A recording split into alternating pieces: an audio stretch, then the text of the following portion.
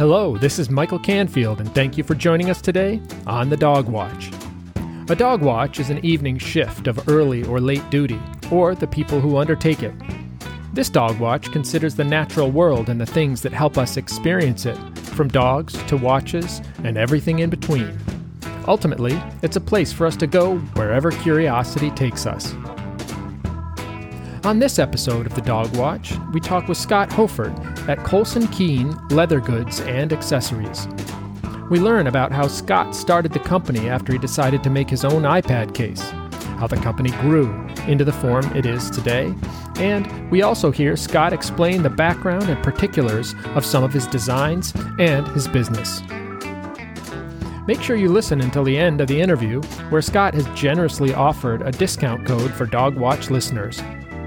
Now, let's get on to the conversation with Scott Hofert.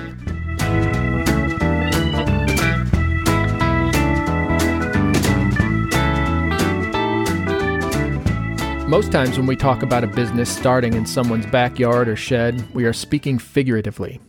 But like so many things at Colson Keene Leather Goods and Provisions, things are literal, and that's just what happened.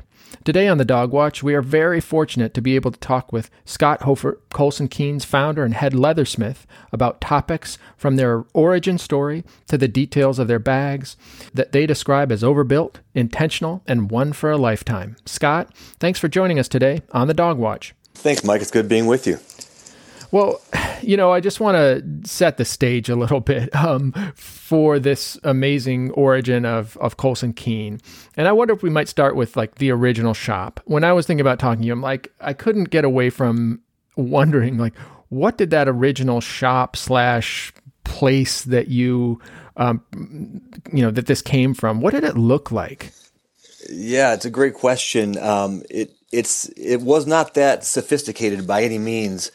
Actually, my first sort of quote-unquote shop was on our back porch. We had a screened-in porch and had a folding table, and I had just turned 40, and so many of my friends had these sort of outlets that they were doing, these things that they would do at night with their hands. And I'd been mostly in the nonprofit space, and most of my world resides on phones and computers, and I'd come home at the end of the day and nothing to show physically for my efforts. And I was a little jealous of my buddies who also were in banking and in the service space, but then they would come home and they maybe would work with wood, or they played in the band, or they did something with they work on their motorcycles. Like they had this outlet that they would create and do something physical to show their time, which is frankly something that humankind has done really since our inception. Only in the last 100 years or so is the idea of a service sector or a service industry even been an option. So I thought, well, I've always loved all things leather, and I found a hide of leather and a fistful of tools, put it out in my screened-in porch, put a table out there, and my oldest son at the time, I believe he was around 6 or 7, and he and I would go out there and we would make really bad versions of like a comb sheath, right? Or because everybody needs a comb sheath, you know what I'm saying? Belts or wallets that were just sort of jacked up a little bit, but just kind of finding some energy in it. Not only was I with my son, but I had this outlet, and it was just a lot of fun. And so about maybe 8 weeks later, me and 10 million other people ordered Steve Jobs' first iPad. And that iPad shows up, and the first thing I Googled on this incredible piece of technology was an iPad, or it was a case for it, was some way to protect it. And the industry literally didn't have any. And so I went out to my trusty porch and I made an iPad sheet. So it was just very tactile for me. It was very accessible. It was an outlet. And again, there was no sophisticated space. It was literally my screened-in porch, and I had to be careful how loud to pound because my neighbors would go to bed at a certain time. So that was kind of it. Okay, so what was that first iPad case? Was it just like a piece of leather that you folded over and sewed up, or what was the design? Yeah, so what you just said is exactly what it was. It was by no means something that was hyper sophisticated. It was, I took a piece of leather and literally folded it and stitched the sides. And I thought that would be something that would work for the immediate future until I could buy a real iPad sheath. So it was really simple, really lean, really minimal. That's really the ethos of how we make our items to this day. Mm-hmm. Anytime I can do as little stitching as possible, anytime I can remove something, I'm not looking to. It has to work. Otherwise, it's excess. It's superfluous. So right. We try to stay away from it. Okay, so one question about that process. You got a hide of leather. Like, how does that work? I don't know how you would just go out and find one. Did you go to a craft store, or where did that come from? Yeah, so literally, I Googled leather goods. Oh. And I live here in Charlotte, North Carolina, and there happened to be a store 2 miles from my house. I had no idea it was there. And I walked in, and it was just the smell of these hides was awesome. Huh. The tools on the wall of which I had no idea what they did. I found myself just spending time in there asking a ton of questions and trying to figure out the process to things and how these tools worked and what was efficient, what was not efficient, what you called certain leathers, why certain leathers might be different and more helpful for other items. And what I found was most people in the leather space, they like to be ornamental with their experience. They like to mark up the hide with certain etchings, and they love, at least in my experience, they love the excess of it. They love as many accessories and diamond studded parts you can add to it and metal snaps. And I found myself not being drawn to that side of it. And 11 years ago when we started this thing, it wasn't as prolific as it is now, but in the day there wasn't a lot of people doing it, and if they were doing it, it was more sort of artful in the more pretty form, and there was so many more nuances to it that we were trying to stay really clean and really minimal. I can remember going into this leather store once I understood what I wanted for our items and our brands, and they would always try to upsell me all these assets that would supposedly make my leather experience better. And I said, no, I want to eradicate that. I want to do as little as possible. I don't want to even paint the edges of the leather. Most leathersmiths, they paint and they treat the edges sort of almost to hide them. For us, it was literally about exposing the rawness of this experience, the naturalness of the entire hide or the bag or the belt or the wallet, whatever it might be. Yeah, and it seems like on your current products and the ones that you've made, there's almost no ornamentation. I mean, there's the brand, but again, I haven't thought of it in that lens, but I can't think of any real what I would call ornamentation. It's very streamlined. That's true. So by definition, and again, there's a couple of reasons for that. I tend to be somewhat minimalist in my approach to things, so I thought that would be that sort of lended itself to be true of our items. But on a real practical side of it, I guarantee our stuff for life. So in order to do that, as few things that I can add to it allow that product to sustain itself through however you use it. One other question sort of about the development and your perspective on kind of creating that aesthetic. You said that you always had been interested in leather goods, et cetera. Are there particular bags or things that you had earlier in your life that you can point to that affected that, or was this just sort of a general interest you had earlier on? No, there was a previous narrative. I had this ongoing dialogue with my wife. So we've been married 20 years now. When I started this business, we've been married 9 years, and I found myself not necessarily looking for new leather bags. I mean, I always had a leather bags, and I always had an obsession with that, or a belt, or a good wallet, or whatever it might be. But I found myself being more drawn to the eBays of our world, where you could go online and find a bag or a leather good that somebody else had spent 50 years beating up. And that was what I was drawn to. Huh. And so I would go on there and I would find one, and they still weren't cheap. I'd spend $400 or $500 for these bags that were 50 years old, and my wife would say, and I'd go to her and say, "Listen, sweetie, this is my last one. I'm done. And so, and you're laughing because you probably know what happened, right? Oh, yeah. 8 months later, I found another one. Like, oh, babe, listen, Yeah. I'm going to sell the other one. I'm going to buy this one now. Yeah. And so I remember I would get a glass of wine and sit down on my computer and sort of get lost in the things that are leather in the used space or in the eBays or whatever it might be. And so when we went to start playing with making our own goods, I had in my mind a vision of what I thought maybe we would like. And so most of our hides, by design, when you touch them, they mark up really quickly. They show, the opening of the buckle. Even when we make the item and it shows up in your home, often it's a little bit marked up because the leather is so responsive to that. It's begging for it. And so the hope is that when you open up one of our bags and a year into it or 6 months into it, that bag starts to look like something maybe your uncle gave you 50 years ago, kind of a thing. Right. So one last question on that, because it's fascinating. When you did this, when you were looking at these bags, right, one of the things about leather that I want to explore with you is the longevity of it, right? Mm-hmm. If you care for it or whatever. How did you screen for leather that was 50 years old, but still valuable? Because I often think, or I guess we would often think of leather that's old, having not been taken care of and kind of crumbling, et cetera. So how did you deal with that? Well, again, the person that probably had a 50-year-old bag had done something to maintain it. So there was a sense that this thing looks like it's either it's been beat up or it's been treated well and beat up simultaneously.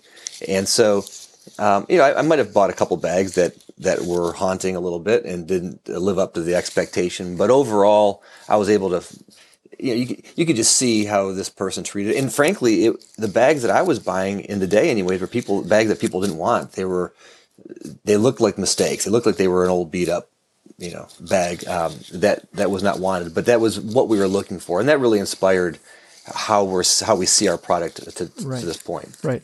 Okay. So take me then. You've got the first iPad case, the piece of leather folded together, stitched up in the back porch. Yeah. What happened next? So most people when they start a small business, they have a business plan and it's really clear in their mind where they want to go. And invariably, it still doesn't happen that way. But there's a sense of here's the vision, here's the future. I had none of that. This whole thing was, at least early on, it kind of fell into my lap. I mean, since then I've realized we've had to be intentional with things, but early on it was this sort of glorious mistake. And so I got this leather. I'm in the back porch. I make this case for it. And my wife sees my iPad case, which was very basic, and she said, "You need to put that on Etsy." And my initial response was, hey, babe, at least 11 years ago, Etsy was about Beanie Babies and knitting, right? And so I thought there's no way. And so I thought, well, I'll do it. She knows her stuff around the internet really well. And so I put it on there and it lit up. But I think what happened was, and I didn't put two and two together till a little after the fact, but everybody was Googling an iPad case like I was.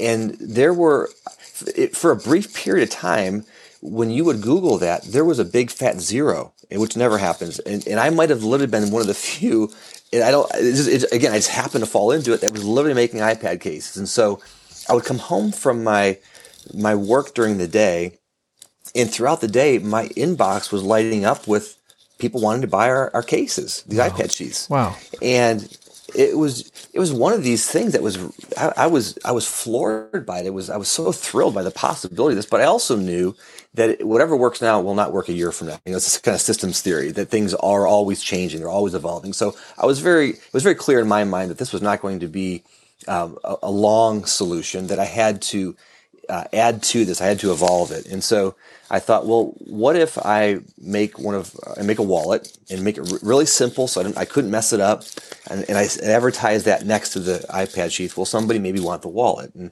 if I advertise maybe a belt, well, they want to buy the belt as well. And so that's exactly what started to happen. And then people started buying these other items as well when they would go there. And then I thought, well, I really still don't know what I'm doing.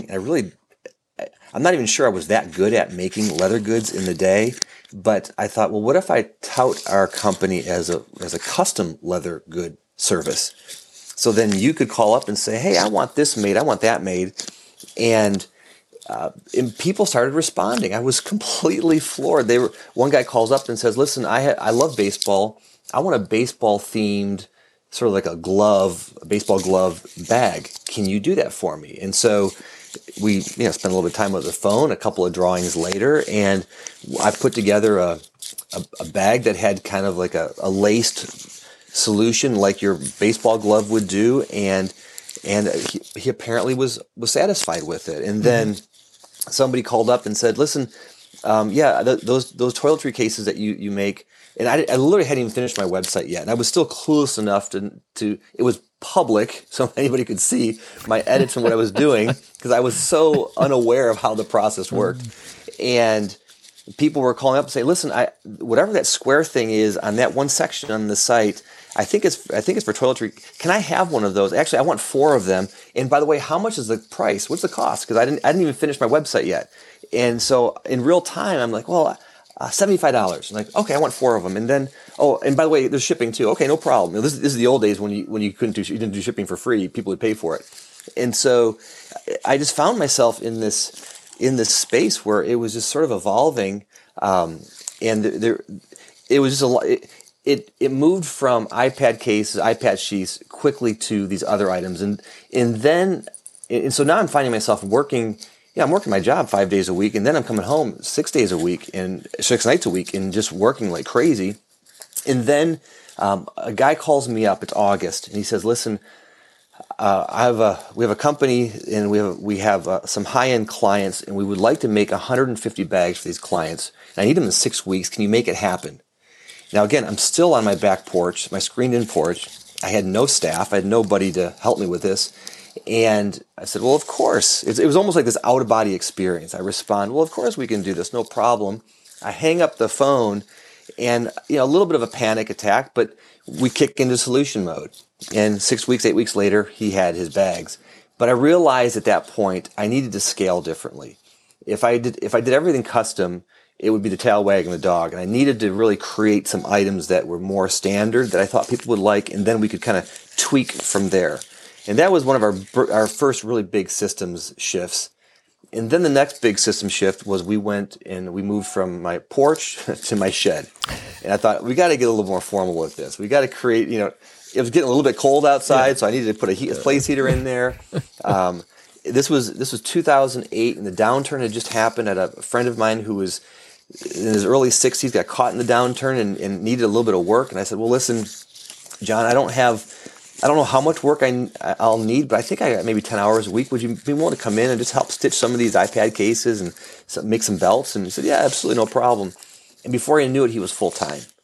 And what I realized that I didn't really know at the time, but again, I fell into this, was that if I could be involved more in engaging the clients, engaging the customer, if I could be more involved in doing some of the messaging and the marketing, and now taking more time to find the supplies that were higher end and scaling some of that, I think the company could grow. And that's exactly what happened. So I went from myself in the back porch to our 10 by 10 shed, and that was a complete game changer because there was a workstation. Yeah. There was a place for people to come to. I remember this was like 8-9 years ago, and we had the RNC was here in Charlotte. And all these politicians and people landed in Charlotte, and I had an address on my website because it was an address to ship something, but it was my house because the back of my house was the shed. So I'm sitting at my other real job, and my phone rings, and it's these politicians, these guys in $5,000 Hugo Boss suits that are saying, hey, listen, we're here at your studio, but it's a house, and we're not sure where to go. We're in a cab, and what should we do? I'm like, give me 5 minutes, I'll be home. So I ran home, and these guys are walking through my backyard in these fancy shoes, getting mud on their shoes. I literally have to empty out my shed, because at this point, I had 3 guys working in my shed for me, full time. I mean, OSHA and my neighborhood association would have lost their mind had they known this was going on. And so I have to empty the shed out so these other guys can come in. And they start building out the bags. They wanted some bags and they wanted some other items. And that elevated it to another sort of system shift for me to realize, wait a minute, people want this experience. They don't want just the wallet or the bag. They want the full orbed experience. They want to be able to walk into a space, smell the leather. They want to be able to see the people that are potentially making that good for them. And they will they'll pay a premium for that experience because they know there's more going on. There's a story, there's a narrative behind all of this than the bag itself, or than the belt or the wallet, whatever it is. You had to do a killer product, but there was a story that people seemed to really be excited about. And so that moved us really to our next space and our next season. And we can talk about that if that's something you want to talk about. Absolutely. I'm curious though, how long were you in the shed? Because that's kind of an interesting phase. Was that a year or about a year and a half, maybe 15, 16 months. Wow. All right. And literally, I mean, I had a dude in there who was like 6'3". I mean, I had big people in this shed. He was a corn-fed Midwesterner. I grew up. I spent time in the Midwest too. Like this, and they're back there. And I mean, it's cold outside. We don't have this. We don't have weather like you guys have, but we still get cold winters, or we get very hot summers. And so I got AC units in the windows, and I've got leather that I'm trying to keep treated in the space. And I mean, these guys would show up at like 6 o'clock in the morning, and they all were like 60 plus, and they would need to come into the house to use the restroom like every 15 minutes, it felt like. And so my wife and I would literally have to get our day going really quickly to get so that they could be in our house, so that they could do all of that. And then the shipping happened out of our house, and our local USPS person was picking up boxes and more boxes every day, and it was really a fun season. Yeah. It was a lot of energy. There was a lot of hope in it. You could barely stay on top of it all, and that was a lot of fun. And that I look back on that with incredibly fond memories. But that was about a year and a half where it happened on our property in our house. And any stories with the neighbors, with dogs? Like any dogs get a hold of a bag and run off with it? Man. Great question. Well, that was part of the whole thing was as well, trying to keep this thing quiet, right? I'd tell my guys like, hey, listen, kind of park down the street a little bit, and don't make a big scene out front. I was just trying to, again, just to keep the neighbors at bay from this thing. But my boys, Colson and Keen, who are the namesake of my company, my boys were young at the time, and my youngest, Keen, he was like 3 or 4. And so invariably he's in the backyard playing, and he would be dressed up as Superman or Batman or whatever and running around the backyard with a sword and trying to save the world. And of course he would go into the shed where these guys were. And these were awesome dudes. I mean, I trusted these guys. I mean, they had keys to my home, and they were around my family. And these men were just amazing, and still connected with some of these guys. And so, of course, my sons would walk in, and they would say, "Hey, can you make me a sheath for my sword?" And they would make them belts and different items just to help them in their play. That's awesome. And so that was kind of cool. And then one day, I'm at work. It wasn't there. I was at my other job, and I got a phone call from the guys in the shed, and they're saying, "Hey, listen, your son locked us in." And so he literally, my youngest son, like 4 at the time, went and took a stick and put it through the door so they couldn't get out. And so, you had these sort of really meaningful experiences that only when I say small business, I mean like really tiny small business can encounter. Yeah, something really genuine about that, right? About coming by it sort of with honesty and experience. So that's fantastic. So now transition to your shop now. Can you walk us around a little bit? What does it look like, smell like? How's it different? Yeah, for sure. So we made one more transition compared to where we are right in this moment. Oh, okay. So we left that shed, and we moved to a space of just a mile from the house. And it was about a 1,500 square foot old warehouse. It was a killer space. It was cement floors, brick walls, big huge windows. Oh, wow. I mean, it was just absolute beautiful studio. We went from 100 square feet to about 1,500 square feet, and we didn't know what to do with ourselves. We thought we just got way too much space, and so we put a couple benches in. We had a little bit of a retail space up front. It was mostly a showroom. I had some space for shipping. It was a space to store leather.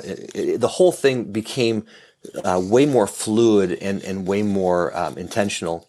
And then we began to realize that while that was still working, we really needed to expand even more in terms of workspaces. So we live with this duality as a company that we are a retail company while we're also a manufacturing company. Yeah. And how you run those entities, both are completely different. But yet in our case, they come together. And so I began to realize that was a unique variable for most companies. And so it meant we could control a lot of things in-house. So if somebody says, hey, I want that leather, that brown to be more tan, and if I had the hide, I could make that item for them, whether it was on our website or not. And people would say, one of the things has become a lot of fun over the years is we offer a service that says, if you want to be a part of making your own bag, you can come in. Yeah, I saw that. And Mike or Tony will sit down with you and spend a day helping you form and create this bag. So, again, the whole experience that we learned, that's the narrative. That's what people want. Right. Because at the end of the day, there's really good leather companies out there. So how is it that we can allow ourselves to be a little bit different? And what can we offer? And so while we've been able to grow, and while we have 4 benches now with 6 different staff and a couple of interns at any given time. Then I got a couple of staff that kind of run operations and shipping and all those things. While we've moved to that in terms of scaled a little bit more, there's still very much an intimate feel to what's happening. So we moved out of that 1,500 square foot space into a 6,000 square foot space maybe 4 years ago now, and that's our home. Yeah. And so when you walk in, front and center, the whole thing are 4 benches with 4 of the most amazing humans, artists, working with their hands, forming these leather goods. And that always stays front and center because to me, that's the wow factor. Yeah. Yes, the end product hopefully is really good and it's going to serve really well to the consumer.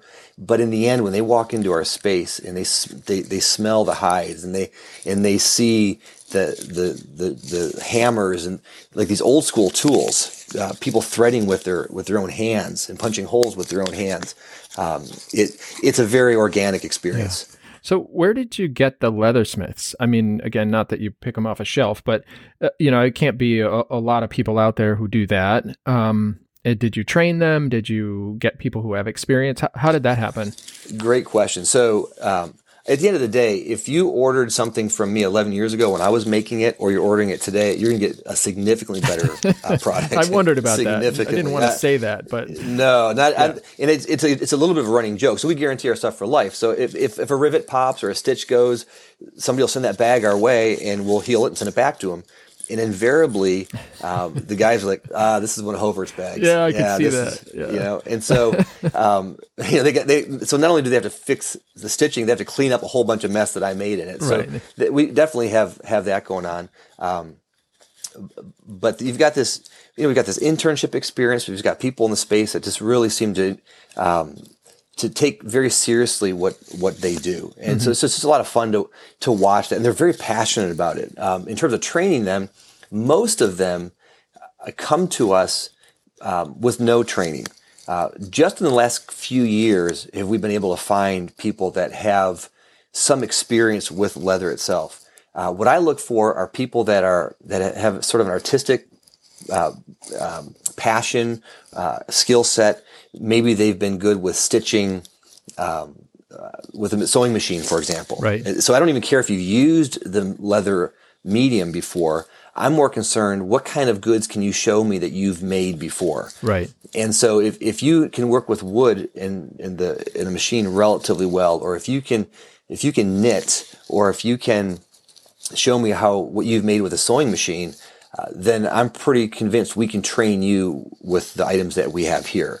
And so most of our folks come to us with some leather experience nowadays, but early on nobody had really any leather experience. It's fully trained in-house because our stuff's pretty, like I said, it's minimal. So because we don't have all the diamond studded nuances all over it, it's a very learnable skill Doesn't mean our guys and gals aren't incredibly gifted in what they do, but it's something that if you pay attention to detail, you can learn it. Yeah, and it's something that attracts me about it is it's also seems that you don't need a lot of complicated equipment. There's a lot of handwork in it, obviously, and it's made literally largely by hand, which is super So cool. we don't only about 3 years ago we actually bought a sewing machine, but up to that point it was exclusively by hand,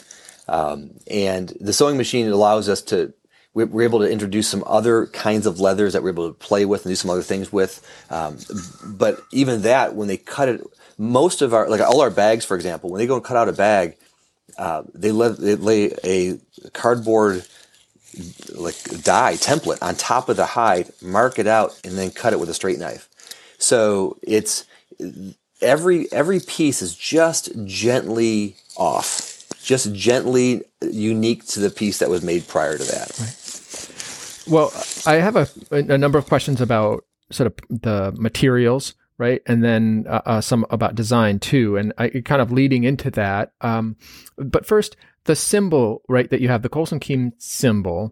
What is the tool or that symbol specifically? So it's a cutting tool. It's a knife, for lack of a better term. It's an incredibly sharp knife. And the way you're supposed to use it is you would lay it down and you would roll it, and that rolling would allow you to keep a straight line, and it works quite efficiently. So that's a tool. It's an old school tool. To be honest with you, we don't really use it because we literally use box cutters to cut our leather because we're having to change them because we do so much of it and you have to sharpen it so often. Yeah. Yep. Cool. All right. Yeah. So about the leather, right? You have buffalo hide, you have cow hide, and then you have different finishes. The Havana brown, the natural tan, etc. And I'm curious how you establish those, and also with the different finishes. I know obviously the natural tan takes on a lot more of the patina.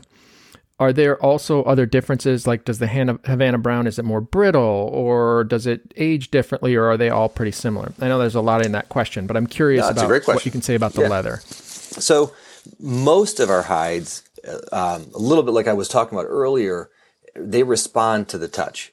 So if you come to me and say, listen, I want to get a hide where my bag looks brand new for the next 20 years, we can do it for you, but at the end of the day, you're probably not coming to the right people. Yeah. If you want something, you're almost looking for something more refined, something, like Coach bags, which are beautiful. They're beautiful bags, and whether you like it or not, that's fine. But you can go get a Coach purse or a Coach bag, and it's going to sort of stay true to, or like a Toomey bag.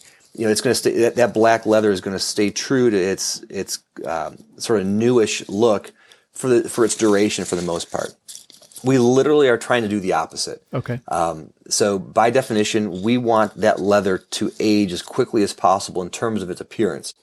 But in terms of its quality, all our leathers are like too thick, too weighted, so like our bags are made out of what we call in the leather space. They measure thickness in ounces. Don't ask me why, but they measure it in ounces. So like 8-9 ounce is about a quarter of an inch thick, and so all our bags are made with 8-9 ounce quarter thick inch leather. Wow. So you're not going to break it. You're not going to tear it. We've been doing this for 11 years. I've never seen a piece of our leather ever come back. Wallets, journals, belts, bags that have ever torn. Maybe a rivet will accidentally pop here and there, but at the end of the day, by definition, we try to make these things so that we never have to see it again, and you're a happy client, happy customer. But the leather, by definition, is supposed to be response to touch. Okay, and how does it go? Again, looking at it, it's relatively stiff when it starts, right? Yeah. And how does it go from stiff to supple? What's that process like? Does it take a long time? Does it? Not too long. So most of our stuff a lot of our stuff won't ever get supple. So again, we make some of our stuff will, but for the most part, if you buy one of our bags, by definition, you're going to buy a bag that we want the constitution of that bag true forever. So you put a document in there, it's not going to be a dog ear. You put a computer in there, it's going to be protected. Okay. So it's going to stay pretty solid. But where it bends, it will evolve and bend really easily. It's sort of like a wallet, right? Right. You get your first wallet and you try to put your 10 cards in there and you can barely fit them in there. But a week later, you forget that they didn't fit the week prior. Sure. So it all stretches, or it all gives with it. So time is your friend with our bags. Okay. And tell me a little bit about the snaps and the hardware. Like, how did you establish those? Was that complicated, or was it just pretty much like, yeah, we just get the best snaps, we found them, and that's that?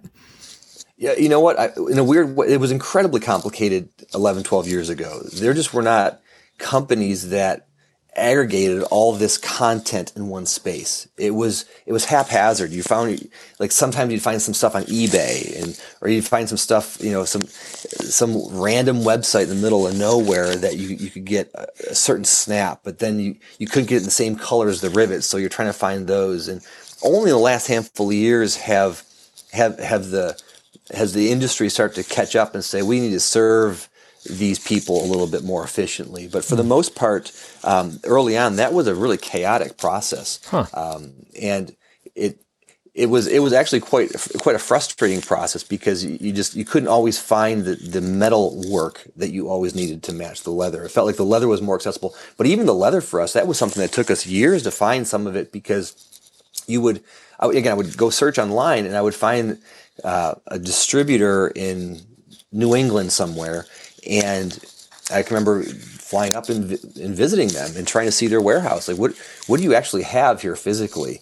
And what could you stay on top of getting for me? Or I can remember going to a tannery in Chicago and finding what they have there. And so a lot of it was the same thing with equipment and metalwork, just trying to constantly find it. So like for us, we have a buckle that we use for our belts, that we use for our bags.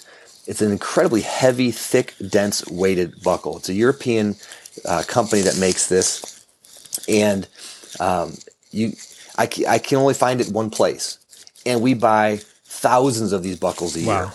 And I wish I could do other things with it and tweak it or make different sizes, but I can only find the one size, 1.5 inches. But it has to be we have to have a heavy buckle because you got this thick leather. And often buckles are thin and hollow and they sound chintzy. I don't want that to be the case when you open this bag. Right. So there's very few buckles out there that are really weighted and really heavy. And that's where, again, it's first world problems, but it sounds like really dramatic that you have to spend this kind of energy finding these parts. But once you find them, it's fine. But it just took a minute to really discover these, the metalwork especially. Right. Yeah, it's fascinating. You could kind of see it going either way, right? Like, I wondered what you were going to say, and could imagine, there are millions of types, but at that level and that quality, it sounds like it's pretty limited. So it is, yeah. All right, so design. I got a few questions on design, and I'm kind of wondering how some of these designs came about, and I wanted to ask you a few different questions about different things. I did want to say for listeners, on your website, you've got a lot of great videos that, walk through the design and the object itself. So you can, it's fun to just like look at them, et cetera. So people should know those are out there.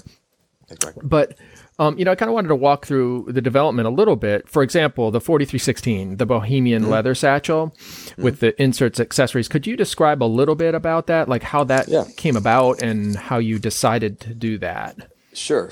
Well, so first of all, our videos are horrifically produced videos because they're me with an iPhone saying here. But so I try to explain it. So thank you. I appreciate it. It's fine though, right? Like they're informative. Great. Hopefully they're informative. Yeah, they're great. Like, I don't know. I mean, it's maybe I'm just justifying my own level of technology and execution, but it really comes across and it's fun to watch. So. Thank you. Well, it's authentic, if nothing else, right? Yeah. So I appreciate that. So the 4316, and to be honest with you, the way these numbers that we label our goods have to do with dates. Oh. So the 4316 was like, that's like March, and in 2016, like March 3rd, 2016. Okay. That's when that bag kind of surfaced for us. And then we have a 4313 that was a few years earlier. We have a 4311 that was a few years before that. So that's kind of how we've been able to. That's how we do that. So the 4316 that you just talked about a moment ago is really a response to the one that we built a few years earlier called the 4313. And the one we did a couple of years earlier is sort of a basic, for lack of a better term, box of leather. And what if you look at that bag and you were to deconstruct it and take it apart, it's basically one piece of leather with two side panels. And so that structure, that design has been true for just about every bag that we make, duffels, whatever it is. Again, that makes from a design perspective, it makes for something virtually indestructible. Nothing's going to tear, nothing's going to pop, as little stitching as possible so that you're dealing with just leather on leather. And now what it makes for a more premium experience, because what I end up doing is I take a hide of leather, and I might be able to get one or two bag bodies at best out of a hide, because every hide has got its version of imperfections on it. So I'm trying to dodge those imperfections.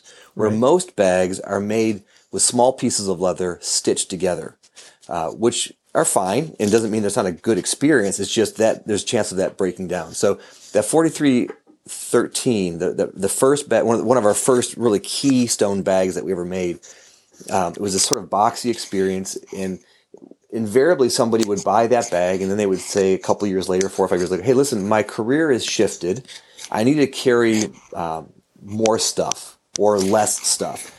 Can you edit the bag? Well, unfortunately you can't, because there's just too many things that happened already that you can't make it smaller or bigger. So we ended up designing this 4316, which is what the bag that you referred to initially. And to oversimplify, it's basically its predecessor, the 4313, but with pouches that you can add to the exterior. So you can add these on, and you can buy them separate from the bag itself, and you can add them on at home. So it's an editable bag that allows you to say, all right, listen, I'm home for a month. I'm not going to be on the road, so I'm going to take off some of these compartments, or I'm going to take off for a couple months, and I need to have as many pouches to hold the things that I carry. I got my Bose headsets, and I got reading glasses and sunglasses and technology and cables and passports. And we're finding more and more of our clients, especially those that travel a lot, they almost live out of their bag. And so it becomes this, and they want the experience of it. So they like the buckles that slowly, open the process, and this creaking sound as the bag opens up, and it's just this full-bodied experience that we made editable so that you could grow it, shrink it, do whatever you need to do with it. Buy it as base, so the base model, and then over the years maybe you add to it. So that's kind of the design concept of the 4316. Yeah, it's super cool, and not many bags have that kind of ability to, design it yourself, right? And create something. So I think that's a unique thing about the product. That's right. Okay. I've got a couple short questions about other designs, sort of speed round, if you will. Cool. So the Traveler, the 312, have you ever thought about the handle? Cause some of the bags you have a handle on them, right? And then a strap. That one doesn't. I wondered if you've ever played with that, like a handle absolutely. on that. Yeah. So people ask for that all the time. Really? So okay. This would be one of those kind of custom situations, right? Okay. So somebody would say, "Listen, I want a handle on it. How can we do that?" No problem. And we basically make a shoulder strap that's stubby, and then that becomes the handle along with the shoulder strap attached as well. All right. So that's something that you could, like, if I called up, I'd say, "Hey, I'd like that." You'd say, "Sure." Yep. Okay. Absolutely. Cool. The utility bag, the 217. It's a bigger bag, right? It has the camera insert that you make with the padded stuff. I'm curious kind of how heavy that thing is, right? Because I haven't had it in my hand. Like, is it a reasonable weight, or does it get heavy? It's a couple pounds. Okay. So it's not so bad. It's going to be lighter. It's going to be heavier than obviously a canvas bag. But by the time you put your cameras and your technology in, now you're at 10, 12, 13 pounds. A couple extra pounds at that level doesn't matter. Right. It might to some people, but people are trying to, again, you're buying the experience here. If you're looking for something that you've got 1,000 different compartments with zippers, we're not your person. Right. Yeah. So that's kind of how that works. But that's a cool design, right? Because it seems like it's super flexible, right? It's got a nice big compartment. You could use it for a lot of different things. For sure. Yeah. People use camera bags. They use it as tech bags. They use it as purses, whatever. Yeah. Yeah. All right. The collar and leash, right? Since it's the dog watch, I love dogs. Yeah. Like, when did that come about? How long ago? Or Yeah, it's a great question. Maybe 7, 8 years ago. It sort of surfaced. Most of our stuff surfaces from our own clients saying, "Hey, listen, I have this need. What are your thoughts? Can you make it happen?" And sometimes, like, that's a brilliant idea. And so we might take a version of what they design and make it a little bit more Colson Keene-ized. But that's often how it's happened. So invariably somebody said, "Hey, listen, I got a dog and I need a dog leash. Can you make one?" Like, well, if I can put a belt together, sure, we can do that. And so you begin to realize, or I think there might have been across from our studio, there was like a dog place that would take your dog in and all that kind of stuff. And so I think they came over one day and said, "Listen, we need a bunch of collars and leashes made. Would you do that for us?" And so yeah, absolutely. Cool. And so a lot of our clients have sort of triggered some of those ideas for us. Right. All right. So you mentioned the belts, the 814 and 914 belts. Belts are complicated in the sense that, like, when you wear them, some belts really don't age well, right? They bend or they don't look good because they stretch out, et cetera. How do you make sure? I mean, I'm assuming that your belts, it seems like they hold up just fine. How do you control for that, or did you ever have problems with that, or is that just the quality of the leather? Yeah, so every belt's going to gently stretch a little bit. I mean, it doesn't matter if what size your waist is. You put that thing on, and you crank it down, you're going to see a little bit of stretch. So there's always a little bit of that happening, but you're never going to see the leather peeling. You're never going to see, it's not like we have these 2-ply leather pieces together that are sort of thin faux leather that are going to fade. That's not going to happen. Again, I've never seen one of our belts break. I've never seen it tear. You'll see it stretch a little bit because often somebody will come in and say, "Listen, I lost 20 pounds. Hey, I need to make the thing shorter." And so you can see where they put some energy into it over the years. And I've got a dozen of the belts myself, and I use them all the time. So they will stretch a little bit, but in terms of we'll guarantee the belt for life. So it'll last you forever. Awesome. The card wallet, I saw in your videos that it looked like your dog got after one of them, right? He did. Yes. How much dog damage do you see? Like, is that a common problem, or like do people call you up and say, "My dog got after it. Can you repair it?" Or is that unique to you? It happens all the time. Yeah. I have to admit, it's a little bit funny. To me, how people get their bags destroyed is so funny to me.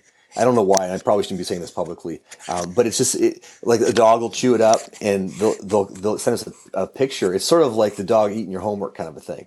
And like, "Man, this bag, this belt, this bag, this wallet's mangled. Can you fix it?" And I'm like, "Well, if it's a side panel, we can replace side panel." So we're healing that stuff all the time. I had one guy come in, unrelated to a dog, but he came in and he said, "Listen, I took off with my bag on the top of my car. And I forgot it was up there. I drove half a mile before I realized my bag wasn't there, and I was dragging it underneath my car." And he brought the bag in, and it was all mangled. And it was one of those, like, he thought he lost a loved one. And I'm trying to keep it all together because this bag looked beat up, and we were actually able to resurrect it. We had the metal work actually bent and got banged up more than the leather itself did. So we were able to put some new metal work on there, clean up some of the leather, and gave him his bag back, and he drug that thing for half a mile in his car. Do you have, speaking of loss, I actually just had my car broken into, somebody smashed the window and stole my briefcase or whatever. Thankfully it wasn't a Colson Keene, but do you have people who are like, I've fully lost it, and you have to console them? Yeah, right. Well, yeah. So, that happened. My wife, a bag I made for her with her computer in it, same thing. They broke in the back of our window. We were in Atlanta visiting, and they broke in the window and stole it. Recently, I had a guy call us up and say, "Listen, I had a house fire. I lost everything, and there was like 5 or 6 things they were able to get out, and your bag was one of them. Oh, wow. I'm gonna send it to you. Can you clean it up?" And of course, like, "Oh, absolutely, please send it our way." And we just cleaned it up and gave it a little bit of extra love and sent it. Yeah. And then he came to pick it up. So, here's a dude that lost everything. And so all of a sudden, in a weird way, that bag was even more meaningful because it's one of the few things physically that he had left to express his history as a human. Yeah. One of the things I love about the company that you've created and just your story is, it starts out with you kind of just doing something that you love to do and you're interested in, right? And also the things you produced have meaning beyond just the physical objects. And I think that's a great example of it, right? Where, it becomes something that survived, right? And you've got with you. So that's cool. Okay, last product question, 514, the trucker wallet, which is super cool. Just as an object. How many truckers actually carry it, do you think? Like, is this a trucker thing or not? Yeah, probably none. I've probably not a trucker that actually carries it. The design of all of that, and that trucker wallet in particular, is, so I carry one in my backpack, and I just keep my extra business cards or credit cards. I'll keep cash in it. It's kind of a catch-all. I'll keep change in it. I mean, I hate change, but I'll throw my change in that thing. And so I designed it with this intent of, if I worked at a restaurant and needed to organize my cash, my tips, or if I, just needed a catch-all that I could throw in my back pocket and go, that's what this was for. And so, while I would like to think there's possibly some people out there in the trucking space that are wearing or using our wallet, we do have a lot of our folks that use it because whether they use it like I do or they actually carry it in their back pocket. It's a lot of our wallets are smaller and they use sort of a front pocket wallet. Yeah, like the little card case and stuff seems like a great one. But the trucker wallet is iconic, right? And it just seems like a cool product. All right, a sort of question about the product and how you market it. Kind of my last main question, other than just a couple wrap ups. What are the challenges to helping people understand the value of this product? Right? When you put it out there, do you have challenges, or do you feel like people just sort of, they come to it if that's something that they value? Yeah, great question. Great question, Mike. No, an informed customer is our best customer. So only when they really get what we're doing does it make sense to them. So most people don't go online and just buy a bag the first time they see it. They might spend a year checking in. They might call us. They might talk about it. It's a very, very slow process. Yeah. For all the reasons I understand, right? It's an investment. They want to know what they're getting. They watch my terrible videos. They sign up for our email list and they get our emails every week that we talk about new items coming out or whatever's going on. And then I had a guy show up yesterday or 2 days ago. He and his brother, every year they go on a trip together, and on that trip they like to buy something. They sort of remember that trip. So they called us, a month or so ago, and they say, listen, I've been following you for 9, 10, 11 years, and we're going to be in Charlotte on our trip, and could we come to your studio? I said, well, of course you can come to our studio. Yeah, come on by. And so he and his brother came in, and they just, we talked, we interacted. They told me their connection with our brand and how they saw it and the first time they saw it. And he's picking up items, talking about them in the first person, like he knows what these are. And I'm like, I'm so honored by that process. And by the time they left, they had purchased a few items, and our clients, when they understand what they're getting, it really serves them well. And it takes a minute. So the marketing side of it is challenging, because it's not like you can just say, well, here's a belt and boom, there it is. Or here's a bag and here's this. It almost doesn't always speak for itself. Right.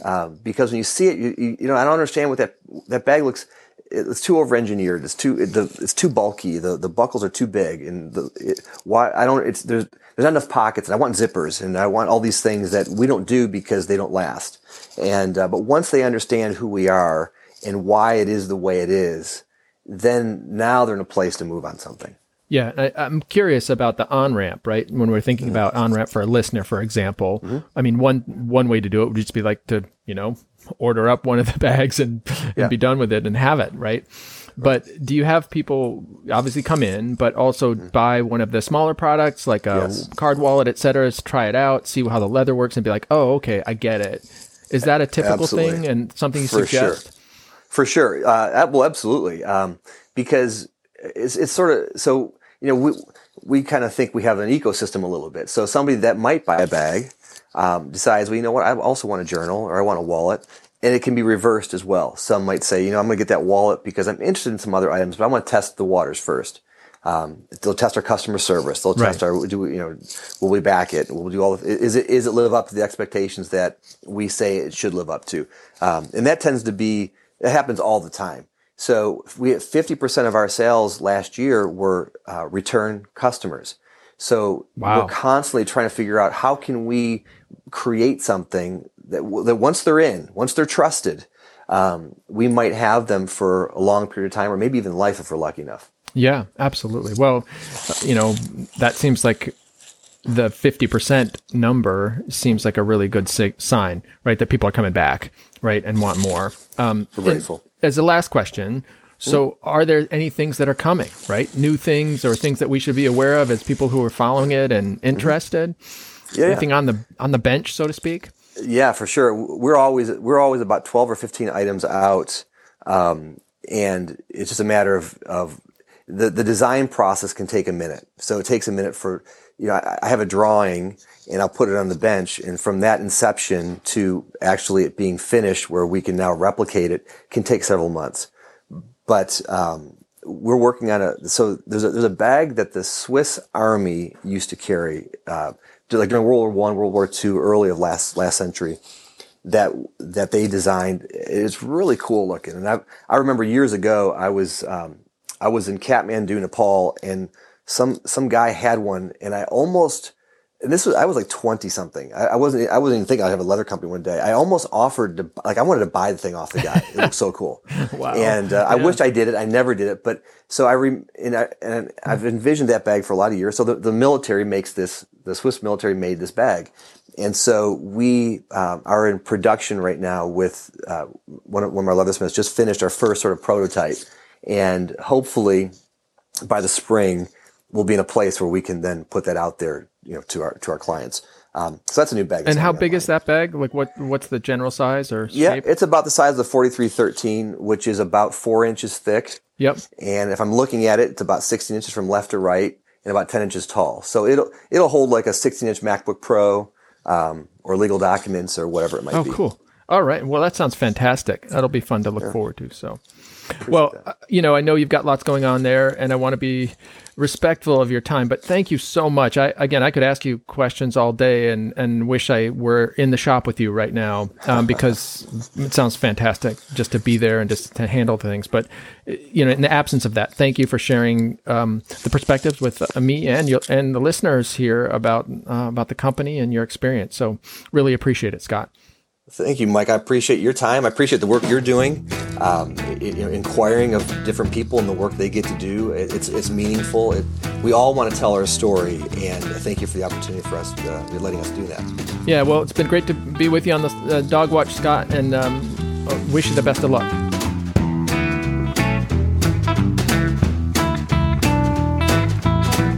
Thanks again to Scott for taking time away from the bench to discuss his work at Colson Keene. He has graciously offered the discount code DOGWATCH20, which you can apply to your purchases on their website, colsonkeene.com. That's spelled COLSENKEANE, colsonkeene.com. And don't forget to write a short review of the Dog Watch on Apple Podcasts and to subscribe. If you do, send an email to onthedogwatch@gmail.com and you'll be entered in a drawing once we reach 100 reviews. Our music credit today is Whiskey on the Mississippi by Kevin MacLeod, courtesy of Creative Commons. Until our next shift, this is Michael Canfield thanking you for joining us on The Dog Watch.